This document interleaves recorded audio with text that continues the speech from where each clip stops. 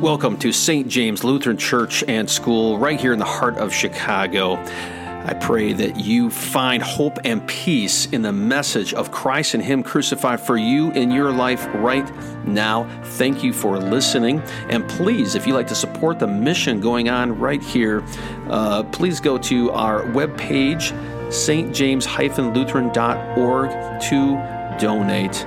Thank you.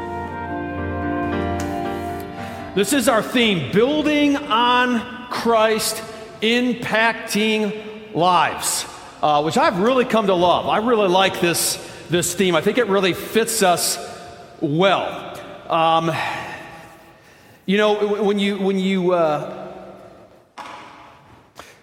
When you start talking about what the church is supposed to be doing, you really focus on the impacting lives. As a pastor, you think about, what am I doing? Are we doing enough? What more can we do to impact lives in Chicago? What more Bible studies? What more people should we hire to do outreach, etc.? And I hope that we call another pastor for college and to serve other churches nearby and to work together to expand our reach, right? And so impacting lives, and we're doing it, we're impacting lives because Jesus says so. Do it. Make disciples, he says at the end of Matthew. Make disciples, baptize, and teach. Share the good news. Jesus commands it, is why we look to grow at St. James and never kind of be satisfied with this. As long as people out there don't know Christ, as long as you know someone that lives in a world where they don't have hope, they don't have that foundation to stand on, and their world's a mess, and their worldview is a mess, and they're chaotic, we got a gift for them. And Jesus says, go and make disciples, impact people's lives with that hope. That's why we're doing it. We've been doing that for a while. Since I got here, and before that, up and down, it's been constant go, do, expand, grow. And I love that.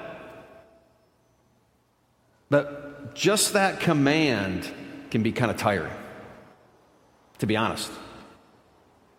And sometimes when you think like that, I really, for the last couple of months, I'm like, man, this is another campaign. And more, go get them. And I got to really get up and fired up for you. And you kind of think like, man, I'd like to just take a break. And I think there's some people out there too. We got all these volunteers more than ever. Man, maybe we can just take a break. And this last week I realized I was thinking about it totally wrong. I was thinking that, you can kind of tell by the way I was talking, all that I have to do to make this possible, all the work that I have to do, and I got to be on fire all the time, and I got to be calculating exactly how we're doing this ministry and that, and I actually was thinking that this whole campaign or work of the church was all on my shoulders. You know what I mean? And so I hear that do, and yes, Lord, let's do it. But that's not enough. That's kind of tiring. And so this past week, I just realized, what am I doing? This is actually not on my shoulders. And you know what? It's not on your shoulders. So if you're worried about another campaign, pastor's going to have me do this and that, he's going to ask me to volunteer there, it's not on your shoulders. It's not up to St. James and not up to me to make this happen. That's not really how it works. That's why the most important part of this phrase is not impacting lives. It's built and building on Christ. Because He's the one that does it. And He's the one that equips us. And He's the one that's going to provide for us. And you know what? This campaign and the ministry, the mission of St. James is not on my shoulders or yours or our principles. It's on Christ's. And you're standing on His shoulders. And if we forget that, we stress out We think we can't do it. And you know what? I think I'm talking bigger than just this ministry campaign. I bet you could say this for your own life, couldn't you? Trying to be a good person, trying to be a Christian. Oh, it's hard. It's tough. That's because we don't think about it correctly. That it's not on your shoulders. You just do your best. But you're here for the ride. You're standing on His shoulders. You're standing on Christ and His promises that He will forgive you for not being the best pastor, for not doing the best campaign, for whatever sin you have. And you will rise again. No matter how good or bad, you take care of yourself. We see this really played out well in today's gospel lesson. Jesus in Matthew 18 is instructing his disciples to think about outreach and to think about leaving the 99 for the one is one thing he says, which is really wasteful. You know what I'm saying? Not a smart business plan, by the way. Terrible investment.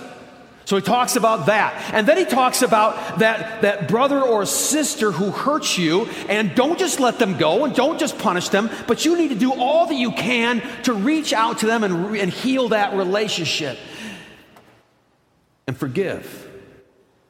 And so Peter is hearing all this, do. You need to reach the lost. You need to forgive others. You need to try to reconcile with people. You need to care about the weakest. And he's hearing this, and he's especially hearing the word forgiveness. Forgive that person that hurt you. And so Peter says this, because he thinks it's all on him to be a good disciple. And so he looks at Jesus and he says, Master or Rabbi, how many times do I need to forgive someone who hurts me? It's a good question, right? Because we all do this. That's what we do with God all the time. When you're under the law, and that's your relationship with God is pure law, what you end up doing is getting good at math. How much, how little. In fact, what we usually do is, what's the least? People always do that. What's the least I have to do, right? And so Peter's like, how many times? But I think he's trying to be a hero because he says, how many times, Jesus? 7 times? And we kind of like, oh, Peter, he's so dumb. Think about this. And I told the kids, we had a whole bunch of kids here in the first service, somebody, I did this with them last Friday too in class, somebody knocks you on the head at 8 in the morning, I forgive you. Next class, same kid, boop, I forgive you. Next class, boop, I forgive. You know what I mean? Already at 3, you're about to knock the guy out, right? Peter's saying that, so it's not a small number. 7 times someone gossips about you, steals from you, ruins your reputation, gets you fired from a job, takes your spouse. 7 times. So Peter's he's being generous. And then Jesus says what? Oh, no, not 7. No. 7 times 70. 490, by the way, as I was told by our young people here, because they're good. Our students are good at theology as well as they are at math, right, Faith? And immediately our law-centered brains say, oh, 490? Okay, and then I don't need to forgive? That's not what he's saying. But that's a crazy number. We're talking impossible numbers here. Forgiving, and not just different people, the same person. Now, if it was all on you, we need to forgive because God said so. That's good enough. Just like I need to make sure we are growing at St. James. I need to make sure that people are being served with the gospel. I need to make sure that people, because I'm supposed to. Jesus said it. It's law. He says it. And he tells you to forgive. Just like he says, love your neighbor. Take care of those in need. But if that was it, that's hard. Because in order to, let's look at forgiveness. In order to forgive, we forget what forgiveness is. Forgiveness is not a feeling. It's a commodity that you give somebody. That's very important. Your feelings forgiveness is a whole nother problem that can take years to actually be at peace. You don't need to feel forgiving in order to forgive. It helps, but that comes and goes. Does that make sense? Forgiveness is giving someone the release of guilt. Meaning you're not going to talk about it to others. You're not going to hold it over their heads. You're not going to treat them as a guilty person. It's an action. And also, very important too, forgiveness is not for you. It's for the person you're giving it to. So throw out psychologically today, and every stupid article that you read, if you Google it, it's always like, forgiveness is for you. Like, it heals you inside. It does. I'm not saying it doesn't, by the way. But that's secondary. It's a gift you are giving someone. So Jesus tells them this parable, right? Because right now it's like, okay, I got to do it. But eventually, just like growing this church and doing another capital campaign, if it's all on our shoulders, it's not going to work. 7 times, we can barely do that. 7 times 70. So Jesus gives this parable, and he says this. He says, the kingdom of heaven is like, and whenever you're reading parables, you're reading scripture, Jesus does these parables. It always says the kingdom of heaven is like. What he says is the reign of God. This is how God works, or this is how things work in God's kingdom. That's what he's saying. And then he gives an illustration to show how it works in God's world. And so he does this, and he says, a king is about to settle up some accounts. Now, it says master, servant, king, servants, whatever. These people are not just like meager slaves having a terrible life. Never read slave in the New Testament and think slavery as we think about it in 19th century, 18th century America. They're workers. And this king is bringing people together because many of his people owe him something. He loaned money to them. He loaned to buy this car or whatever. I don't know. But I'm sure it was a loan, and they're supposed to pay it back. And he's just kind of going through his bills. Where are we at, right? Are we on target with payments or whatever? He finds a guy that owes him, this number says 10,000 talents. That is, let's say, 10,000 bags of gold. This is like 20 talents, I think, is a year's wage. So it's an insane, also another key to parables, there's an aspect that's ridiculous. I hate the earthly stories about heavenly meanings. Like, no, these stories are insane. They're not practical, cute stories. They're ridiculous. Find the ridiculous, and you'll find out what Jesus' point is. So, who would ever owe? It's got to be billions and zillions of dollars. It's a ridiculous. 10,000 talents is a ridiculous, unpayable number, right? And so he gets this guy. He discovers, holy cow, this guy owes him. So he confronts him, and the guy says this: just give me more time, I'll pay it back.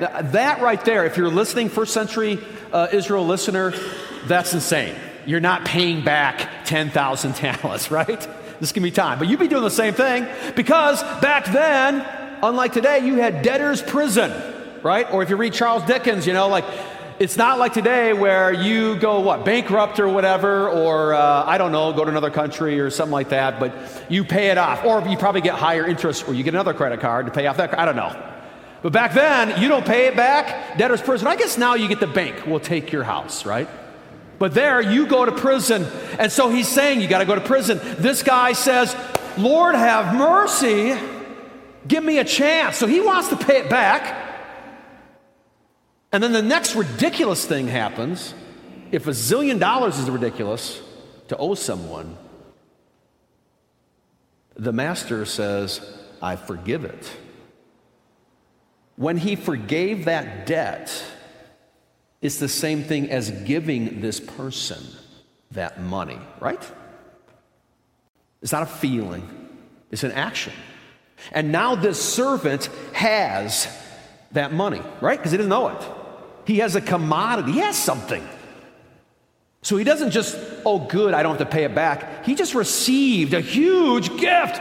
Quite frankly, if you could have all your debts paid off, How wonderful. You be freed, released, and it's a commodity because now you don't need to pay that, and your money can go to something else. So this guy leaves.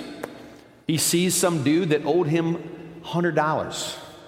He now has $1 zillion. And this dude owes him 100. He tells him, you owe me 100. And the guy says, Lord, have mercy. Just give me a chance. I'll pay it back. And he shakes him down and throws him in prison. And of course, the master finds out. And Jesus says some harsh words. By the way, for those dealing with forgiveness, Jesus is this is huge. This might be the only time where I would say there's a little quid pro quo going on. Because he finds this guy that didn't forgive someone and he sends him into prison. And then Jesus says, so it will be in the Father's economy for those who are forgiven much and yet they don't forgive someone else. There might be nothing that Jesus doesn't get more upset about in the Christian life than not forgiving others. So I want you to think about that a little bit. And I would say that's the crux of life in Christ is forgiveness, by the way, which is weird. It's not gold, it's not money, it's not good times, it's forgiveness that you have with God and that we give to one another. It's the crux of our relationship. Not acceptance, not it's okay that you bang me on the head. That's not what you do when you forgive.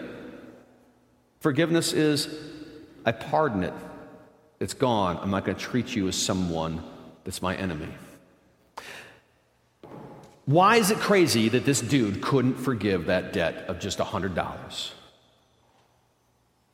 It's crazy because he was given $1 zillion. He had and why is it hard to forgive? It's hard to forgive. Why we don't forgive is because forgiving actually doesn't mean giving to someone only, but it also means you lose something. And so to forgive someone, you're actually also losing. And that's why I think we don't forgive, because we're afraid to lose the right and wrong battle. Now they won't realize how bad they are and how good I am. I kind of enjoy that little victim identity I have for a little bit. I think there's a little bit of that. Second, what do we lose? You can lose money. I forgive that. This person stole $20. I'm not going to think about it. I forgive you. You just lost $20. Reputation. People might think you're weak or foolish. You're just going to let that person walk all over you? You see what I'm saying? Forgiveness is a commodity that you give someone, and when you give them that, you think you lose something. And this fellow, even though he had $1 zillion, was still obsessed that he might lose something. And I think that's you and me. And not just forgiveness, but also generosity and being kind. I can't just carelessly give that to that person because they'll probably abuse or lose that money, and I'm going to need that tomorrow, right? I can't give to that capital campaign or this or that because I might need this in the future. I can't give to my son or my daughter because it's always that. I'm not saying you shouldn't be smart, calculated, and you don't have to give to your kids all the time. But it's the fear of losing that stops us from being generous and forgiving and loving, because those are risks. It's risky to love. It's risky to get married. Huge risk to tell someone, I'm never going to leave you. I'm sticking with you. I'm going to nourish you. Sorry, that's a risk. You might lose. Jesus makes it clear here. You can forgive because you have been forgiven. You've been given everything in Christ. All of your sins are forgiven. I want you to really think about that. Every day, remember, you got $1 zillion in the bank. All gone. You don't need to worry about your reputation. God's got you. And who are you to worry about your reputation anyways? You're lucky you got anyone. Christ has given you his identity. You don't need to worry about your money. You're going to lose something. God provides will take care of you. You have an infinite commodity in God, in providence, in forgiveness, and not only that, Jesus is risen, and you will rise too. You don't need to be afraid to be generous in your overall life, let alone in your forgiving. The same goes, we take this back as a whole, as St. James. This is not a duty. This is not on our shoulders. He has given us the gift of His grace. We get to live on a world that we're standing on a rock and on these promises. And that gives you just a psychological benefit right there, that I'm okay, that I'm loved by God. You get that. That's a fortunate thing. You are lucky. And you are forgiven and you will rise again, but we've been given this, and it keeps flowing every Sunday through communion, through the words. God keeps on giving and filling your cup. It overflows. So don't be afraid of the future. And as a whole, let us not be afraid of saving ourselves at St. James. God's got us. Therefore, we can go out. We can invest. We can raise money. We can have big plans to give this gift to others because we're not afraid of losing anything. Because the Lord doesn't stop giving, and He will provide. And I want us to enjoy these next 3 years because this campaign's not on your shoulders, it's on God's. And He will make it happen as He sees fit. And the commodity that we have and are giving ain't yours anyways. And it won't stop coming. May we not live in fear. May we go forward building on Christ. And through us, may people's lives receive that same peace that you do. That your bank is full and that God's got you. What a way to live. What a way to make decisions in life and not be afraid of mistakes even, or even sin. Christ has you. In Jesus' name, amen.